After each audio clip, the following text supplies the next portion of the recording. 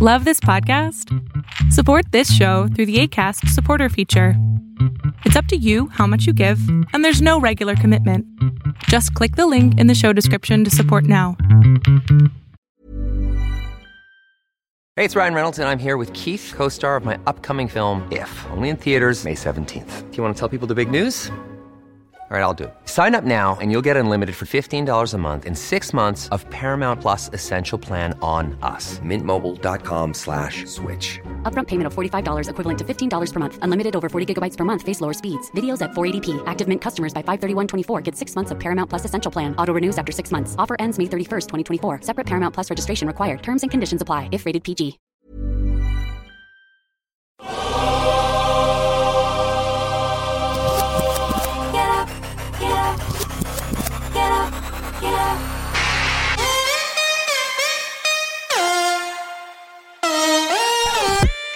Welcome to the Bucher and Friends podcast, co-starring 10-year NBA center Ryan Hollins. Couple pump fakes, leans in, shot blocked by Ryan Hollins.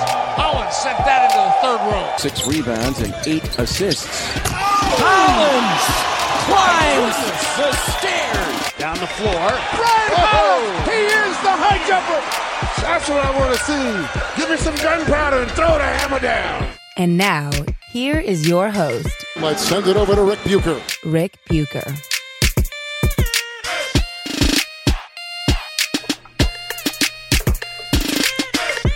Welcome to another episode of Bucher and Hollins, subsidiary of Bucher and Friends, part of the United WeCast Network. I'm Rick Bucher. You can see me on FS1. You can read me on Bleacher Report. You can hear me on radio.com, and you can follow me on Twitter at Rick Bucher and on Instagram at Rick_Bucher. He is Ryan Hollins, NBA vet. You can see him on a variety of ESPN platforms. You can follow him on Twitter at the Ryan Hollins and on Instagram at Ryan Hollins. All right, so coming into about a week or so ago, I was on FS1 with Colin Cowherd, and he asked me, what did I think of the Lakers start? And I said I was impressed, and I thought it was a reflection of LeBron James's ability to bring a team quickly together, develop chemistry, etc. Well, Ryan, that ability to maintain chemistry is going to be tested now because there are reports out there based on some social media activity by a guy named Clint Parks, who is being identified as a guy who has trained both Kawhi Leonard and Kyle Kuzma. And Clint put out on social media, watching Kawhi highlights from yesterday, nobody wants to speak on how sharp his skill set is compared to LeBron's. It's clear who's really in the lab and who isn't. Let me hear the excuses. I'm on vacation. I got nothing. Now, that would be enough to make things interesting and to raise some questions, particularly to Kuz the next time he's facing the media. But Kuz tweeted out, and it's hard to determine exactly if this is connected directly to that statement, how the two are associated. But Kuz puts out a tweet that appears to refer to the statement by this trainer that says, "Call a spade a spade." Whoo! Now, Rick, keep in mind, he deleted the statement. He deleted the tweet. So if it didn't have anything to do with it, why would he delete it? It's a fair question. I don't know. Do you? Because he was referring to what his trainer had said. He had replied directly to what his trainer had said. I mean, that's the assumption. I'm going to give him the benefit of the doubt until he actually has to face the media, and I'm sure he's going to be asked about this, and we'll see what his response is. Yeah, it's hard to interpret it any other way.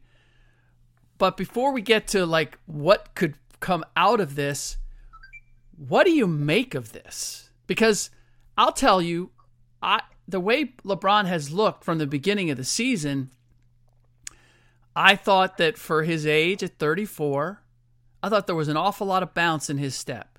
And prior to him getting the groin injury about a week ago, and then clearly re-injuring it in this Clippers game. And I was astonished that nobody was mentioning it in the broadcast. Down the stretch, he clearly could not go. He couldn't hit the gas.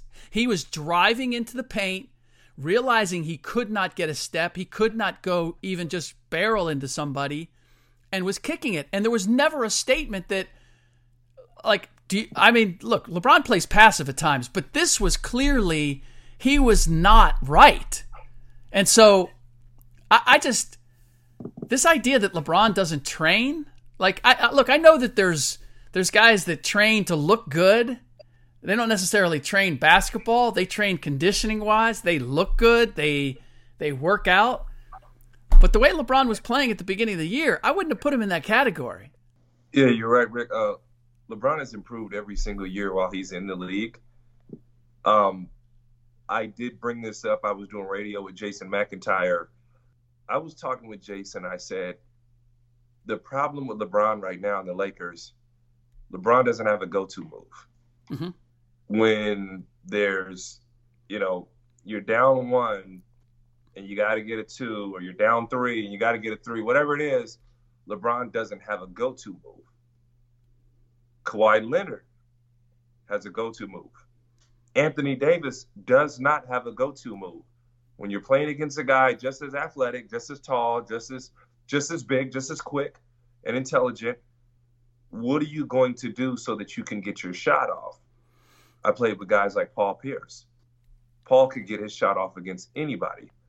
Paul is a sneakier athlete than people give him credit for, but he's not the greatest athlete. Right. And he's 6'8", and he knows how to use what he has. LeBron James catches the ball on the wing with Patrick Beverley on him. And in a perfect world, Rick, forgive me if I'm wrong, that would be the ideal. It's not Kawhi Leonard, it's not Paul George. This is the matchup we would love. Mm-hmm. You're the best player on the planet. You got Patrick Beverley on you, who's a formidable defender, but he has physical limitations, to say the least. He's 6'2". And LeBron didn't know what to do. He doesn't have a go-to move.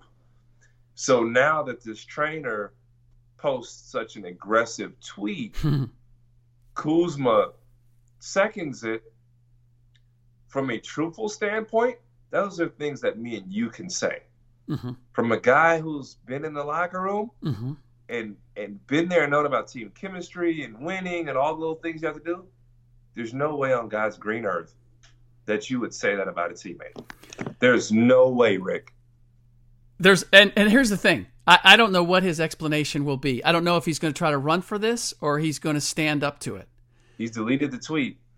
It doesn't really matter because the only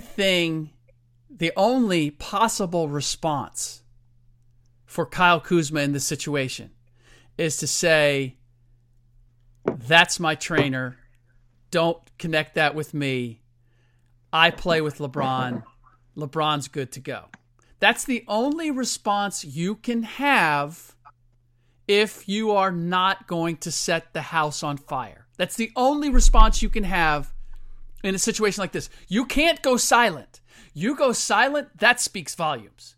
You say, call a spade, dude, you're taking the gas can out, you're running up and down the stairs, and then you're hitting it with a blowtorch.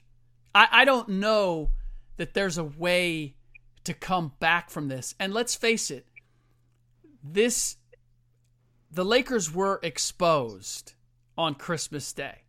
This was their opportunity. If anybody had more motivation between the two teams, it was clearly the Lakers. They had to make good on losing the season opener and defying the fact that their schedule has been so soft up to this point. This was the statement game. And the Clippers kind of messed around for a half and then put it together down the stretch. But there was never... The Clippers' level of confidence against the Lakers actually was kind of shocking to me. Oh, yeah. I mean, they said, we can go get this game whenever we want. Down by 15 doesn't faze us. Down the stretch, let's see, it was easy for them. They felt that they had it in their pocket. And there's going to be people, and I've seen it, the Lakers missed a bunch of wide open threes. And look, they were taking threes because they couldn't get anything else. The Clippers were getting to the line because, quite simply, every one of their matchups they could exploit. They could take a guy off the bounce. They were happy to play in a half-court set. The only thing the Lakers were going to get was something quick in transition. So I thought it spoke volumes about the two teams. But even with that, okay, so you lose to the Clippers, it's December. It's Christmas. You got a whole season to kind of figure things out and see if you can make some moves, see what happens to the Clippers health-wise. But this is throwing a hand grenade in the middle of that locker room, Ryan. Kuz is supposed to be arguably your third best player.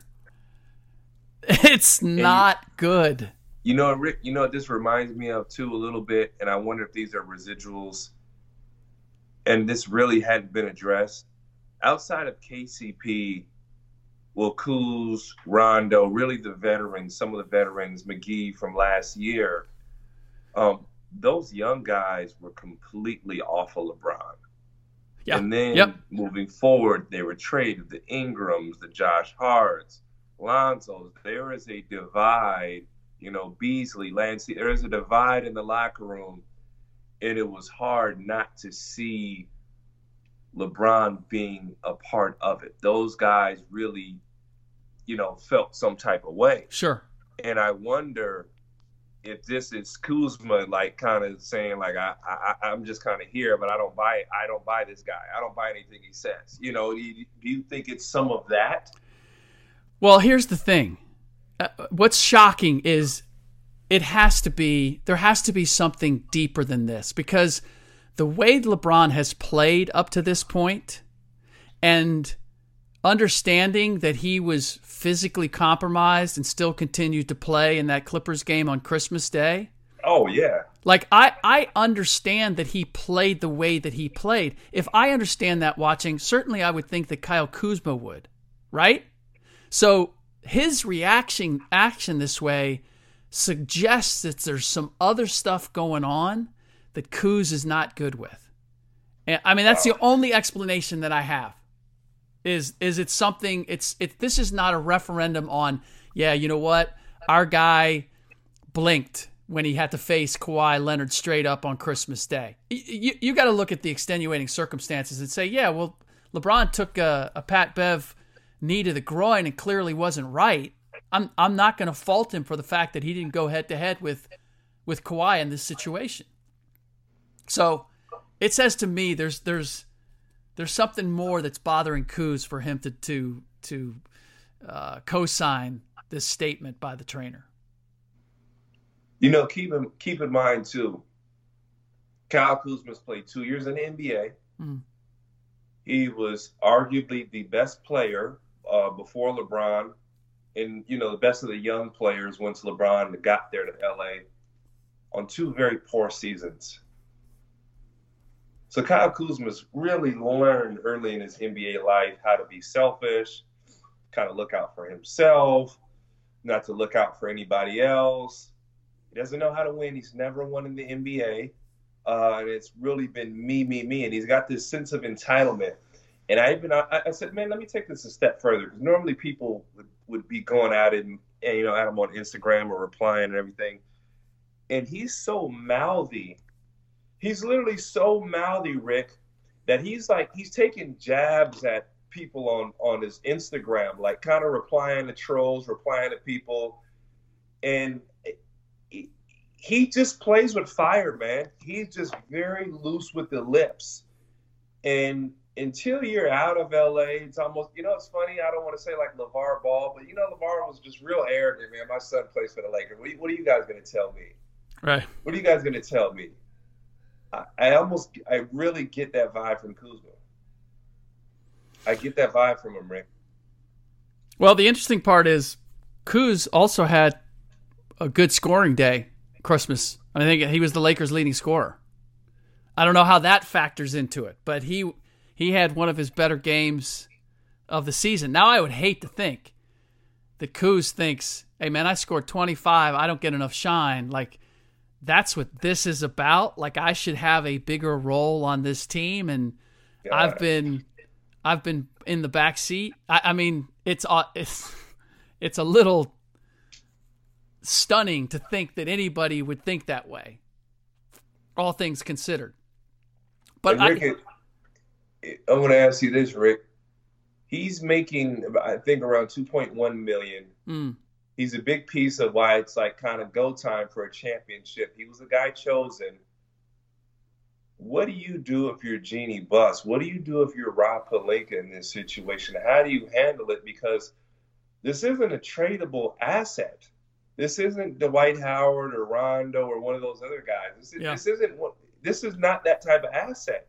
This guy is giving you the bang for the buck. It's how you build a championship. No, you're right. You're right. Kuzma's contract and what he's capable of giving you is something that the Lakers can ill afford to trade away because it's one of the good quality resources that they have. Yes. One of the few. And, I have to tell you, let me pull up the exact, I was just looking at the starting lineup, right? For the Christmas Day game when it comes to the Lakers. And people are talking, like, and I'm not saying, it's just Lakers or Lakers fans. Like, there's people in the media who have actually talked about this team being a championship caliber team. And let me read you this lineup. This is the starting lineup. Anthony Davis, LeBron James, JaVale McGee, Avery Bradley, and Danny Green. Does that sound? This to you too. What? Check this out too. On a side note, me and Jason brought this up as you talked about lineup. Later in the game, KCP was in at the end of the game rather than Kuzma. And we go, was this a minutes restriction? Well, what was going on? And remember, KCP misses the big shot. Yeah. Do you think these are, that was part of it? And keep in mind, KCP is a LeBron guy. Well, but KCP came in because Danny Green got into foul trouble. Danny Green picked up his fifth, and that's when KCP came in to close the game. So I don't Why not Kuzma though? Kuzma aside, that's a fair question. But so that's your starting five. And then you have Kuz, Dwight Howard, Rajon Rondo, and KCP and Alex Caruso. Alex Caruso, I think, is actually a decent player, but that's your five off of the bench. Kuz, Dwight Howard, Rondo, KCP, and Alex Caruso. I'm sorry. There's nothing about either one of those units that scares me if I'm the Los Angeles Clippers. Or maybe even a couple of the teams in the East. It's just in general. There's that does not scare me. It just does not. Am I missing something? And now some of this is, and once again, since LeBron James got the first injury and now they have to lean on Anthony Davis. Anthony Davis had to be the guy who carried the water. You suddenly saw the same Anthony Davis you saw in New Orleans. Gets numbers. And I'll say this about Karl Anthony Towns, Anthony Davis. Don't tell me they're superstars. They get numbers themselves. They get great numbers themselves. A superstar in my mind is the guy who gets other guys' numbers. I need other guys to get numbers. And this is this the, yeah. I love this. Thank you, ESPN. ESPN.com now has this thing where they actually, their videos turn on after a period of time. They need to get those clicks. They need to get those numbers up. I'm like, I did not turn that video on. Do not turn that video on while I'm doing my podcast. In any event, I was amazed by how they came out of the gate, but I questioned, can Anthony Davis and LeBron James sustain this? And that was before this whole Kuzma thing came up. I mean, I hate to say it, this is getting ugly way sooner, faster than I ever imagined, particularly considering how they started out. It's It's shocking. Do you? Is there any? I want to get to some of the other things that happened on Christmas Day, because again, win or lose, I wasn't going to make too much of this. In fact, even the Clippers showing that they're not the least bit intimidated by the Lakers is a little bit of a statement. It's still Christmas. We still got months to go. This Kuz thing's a different thing. This thing is, this has a chance of derailing them in a big way. It's like come crawling back, or you got to go. And I'll be honest, the Lakers have been winning without him. Now you need as much firepower as you can get, but you throw a hissy fit after you lose to like it's Christmas Day. Yeah. Like this is really almost like day one of the season. You throw a hissy fit after that? Yeah. You feel so entitled that you can talk now? It's stunning. It's stunning. Although on the other hand, I do have to say this too, and because I am fully defending LeBron when it comes to Clint Parks. Like, dude, what are you talking about? LeBron.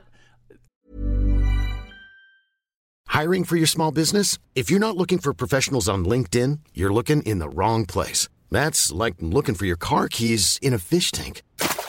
LinkedIn helps you hire professionals you can't find anywhere else, even those who aren't actively searching for a new job but might be open to the perfect role. In a given month, over 70% of LinkedIn users don't even visit other leading job sites. So start looking in the right place. With LinkedIn, you can hire professionals like a professional. Post your free job on linkedin.com/people today.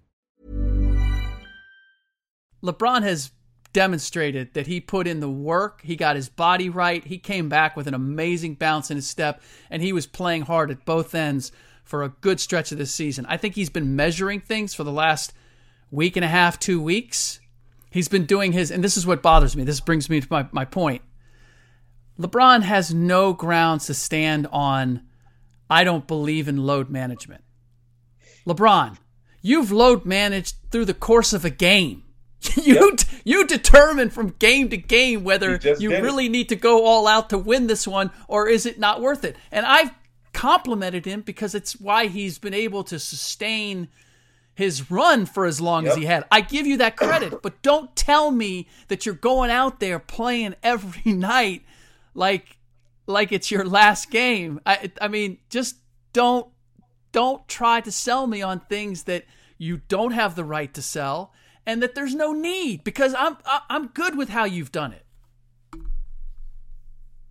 No, hey man, you couldn't be more right with that.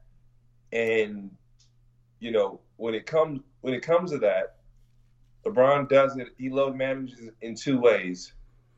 It's on the defensive end, or it's passing the ball. Oh man, LeBron's leading the league in assists. Well, he's that good to do that, but when he goes to just get everybody else involved, he's smart enough to go, I'm not really looking to score. Let me just save my energy. Now, I mean, we may name 5 guys who can do that and have the ability to score. There may be, Steph Curry, Kyrie, if he feels like I want a 20 assists, Russell Westbrook, James Harden. This is elite company we're talking about, but I agree 200%. It's a form of load management. Mm-hmm. It is a form of load management. So while you kind of take a shot at Kawhi, it's like, dude, earlier you told us you didn't defend.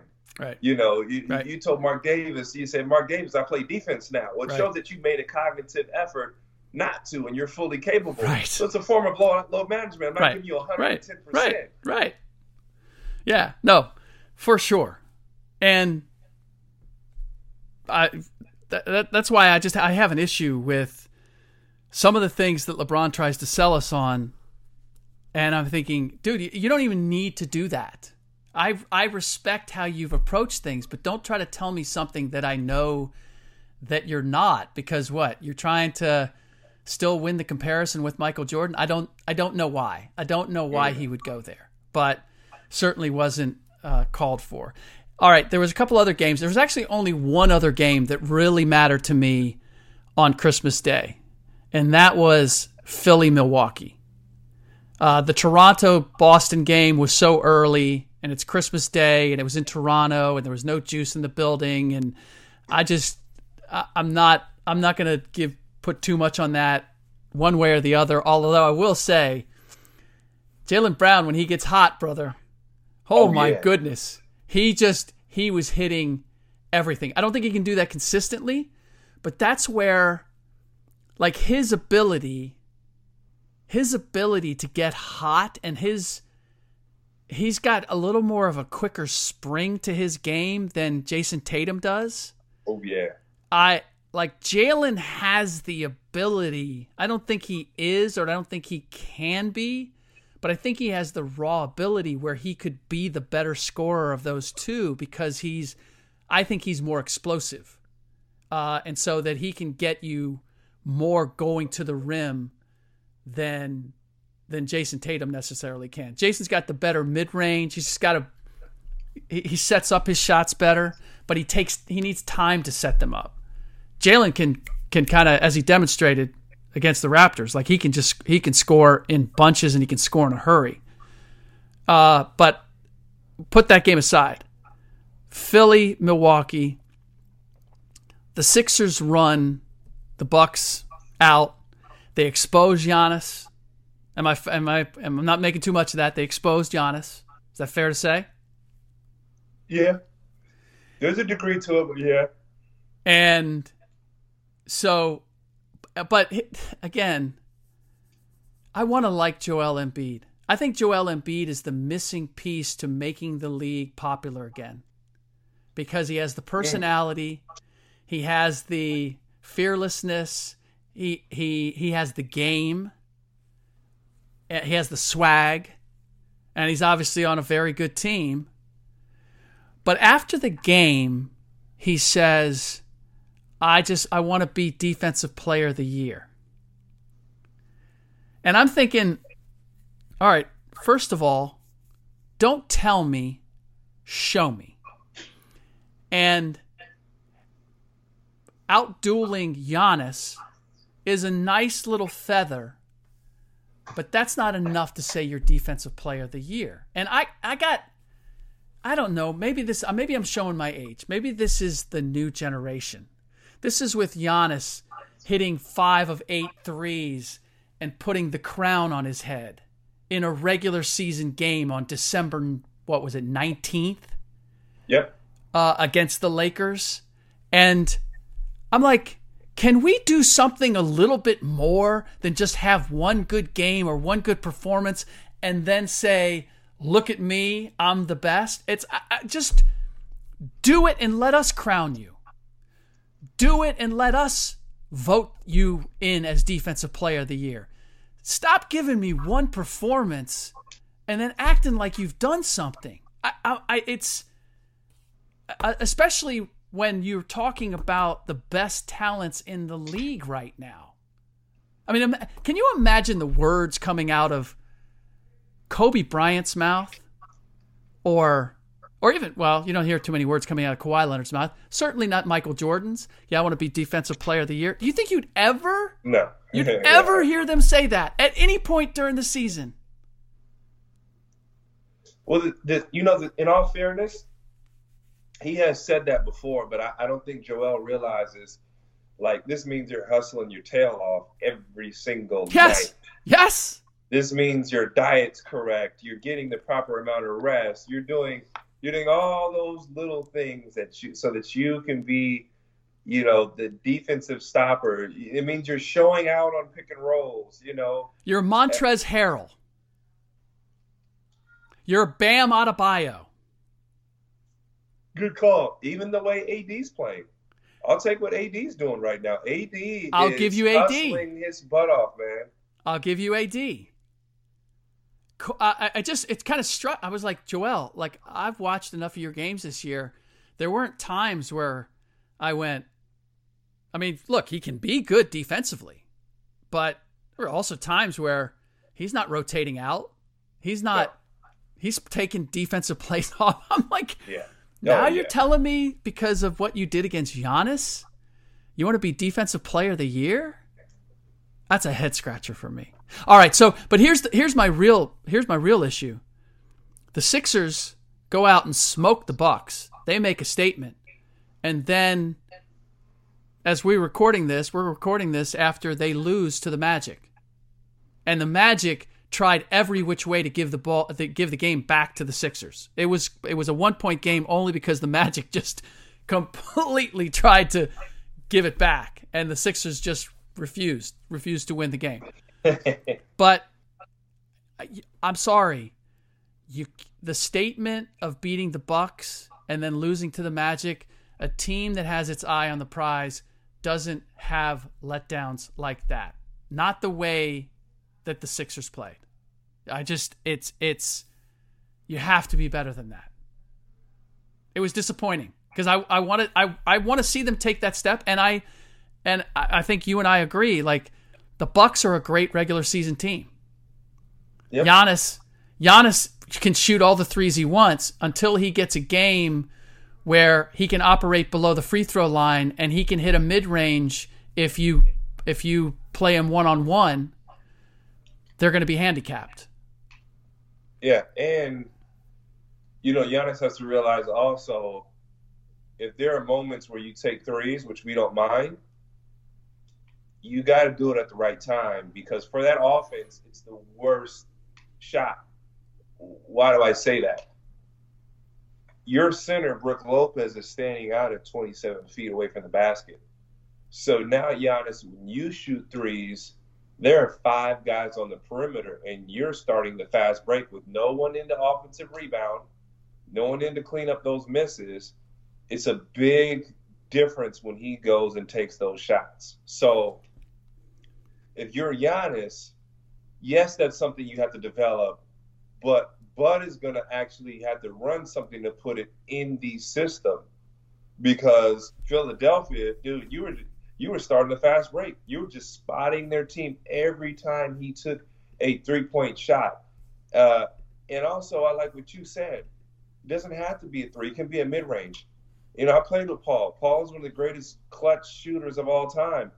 Paul wasn't necessarily pulling up for 3-pointers unless if he had to, but it's more of a mid-range. Look at Kawhi Leonard. Kawhi Leonard will definitely shoot the 3 when you back off him, but he sells both, the mid-range and the 3-pointer, but the 3-pointer is more like, hey, you backed all the way off me. This is the shot that I'm going to take.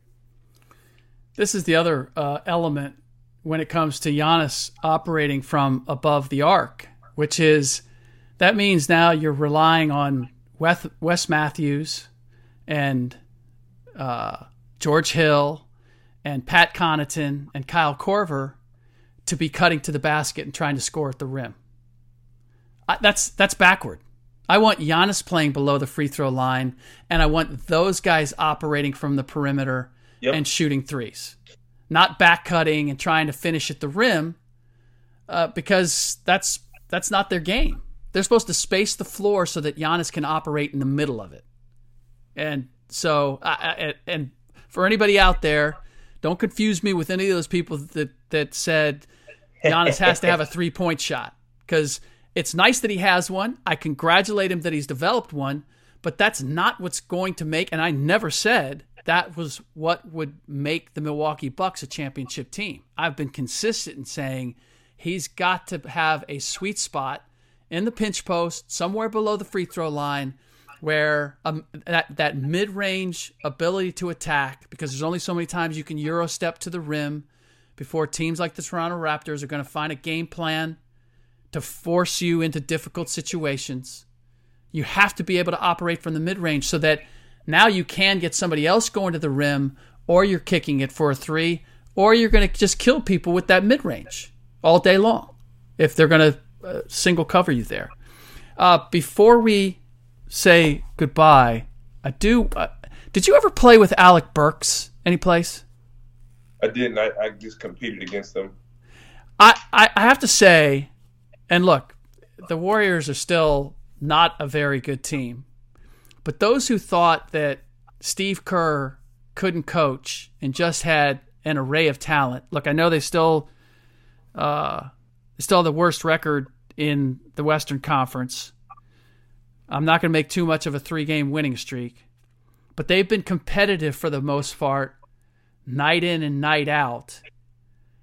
Alec Burks is a player. He's a nice player. I like him. Oh, yeah. And Draymond Green is demonstrating that, you know what? He doesn't need to have superstar talent, and he can still be an effective player using his IQ to organize your defense, run that point forward position up top. He's made some very big threes. He still has that gamer mentality that we see show up in the big moments.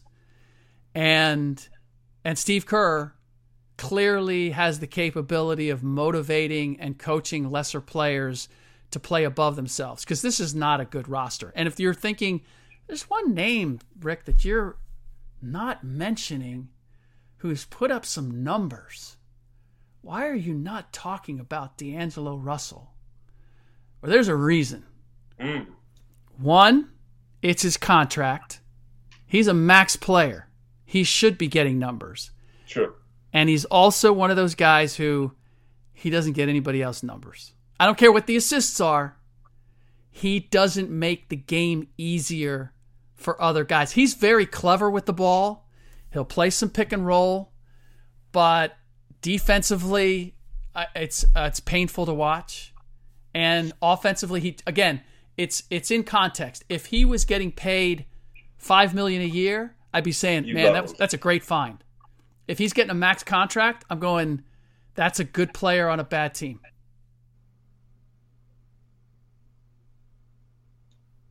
I stunned you to silence. Do you have it? No, I mean, look, I was hoping that he had redeemed himself, that he had become a different player since LA. That's how I felt about him in LA. But maybe the money had gotten to him, and it seemed like in Brooklyn, they were kind of the hard hat team, hard-nosed guys, guys that, everybody was slept on, and, things were working out, So, but here's the truth. Hoping that had changed. Yeah. Brooklyn doesn't miss him. Brooklyn doesn't miss him. I found it very odd that they even were, obviously I get it for Kyrie, but they were just willing to let him go. I thought that was an odd move. I thought it spoke volumes. And watching the games last year, there were so many fourth quarters where Atkinson sat him down. And even in some of these Warriors games, depending on where the score is, they'll bring him in, but he's not, for the numbers that he gets, he's not, they don't play him like a main cog. And he's a good player. He's a clever player. Like, he's got some skill. He can shoot it, no doubt. But, man, if he's one of your best players, just the body language is horrible. The defense is so just despondent. I mean, it's hard when you got all these other guys running around killing themselves. It's difficult to watch. Numbers aside. Well, Byron Scott sat him on the bench, and everybody went crazy over that. And it was like, I didn't. They're like, well, these guys are supposed to be developing. There's a reason that they're playing, and you could almost say that was probably a strong reason why Byron had been fired. Yeah, but if you're not defending, I know B, you're not going to play. And that would have made D'Angelo much better by defending. But I don't know if the front office had taken insult to it, but he deserved to be on the bench.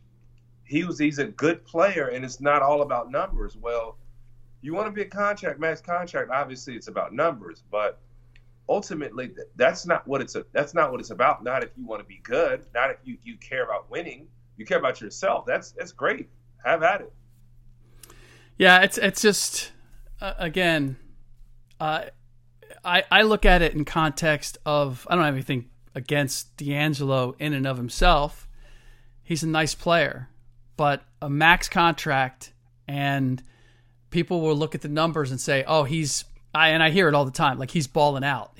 And I'm thinking, man, no, he's not. Like, he doesn't make.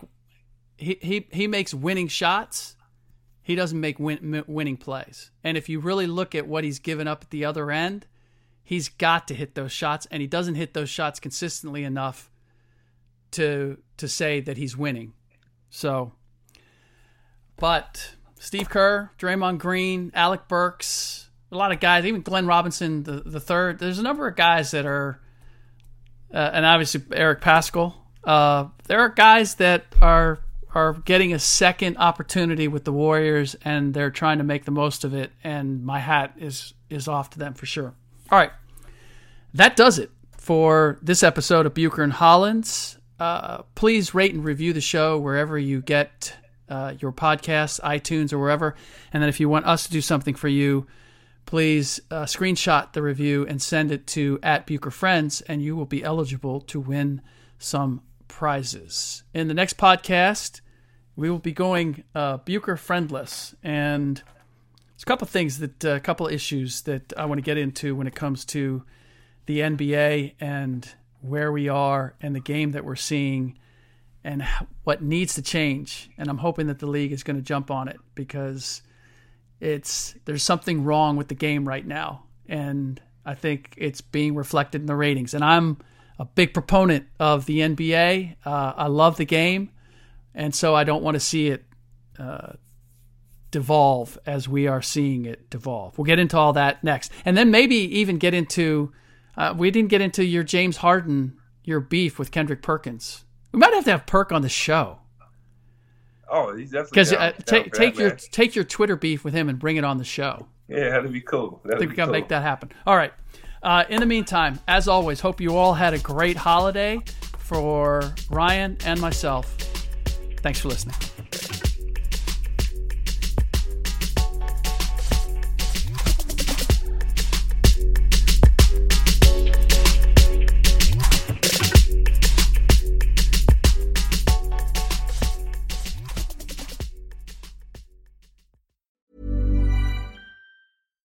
Hi, I'm Daniel, founder of Pretty Litter. Cats and cat owners deserve better than any old-fashioned litter. That's why I teamed up with scientists and veterinarians to create Pretty Litter. Its innovative crystal formula has superior odor control and weighs up to 80% less than clay litter. Pretty Litter even monitors health by changing colors to help detect early signs of potential illness. It's the world's smartest kitty litter. Go to prettylitter.com and use code ACAST for 20% off your first order and a free cat toy. Terms and conditions apply. See site for details.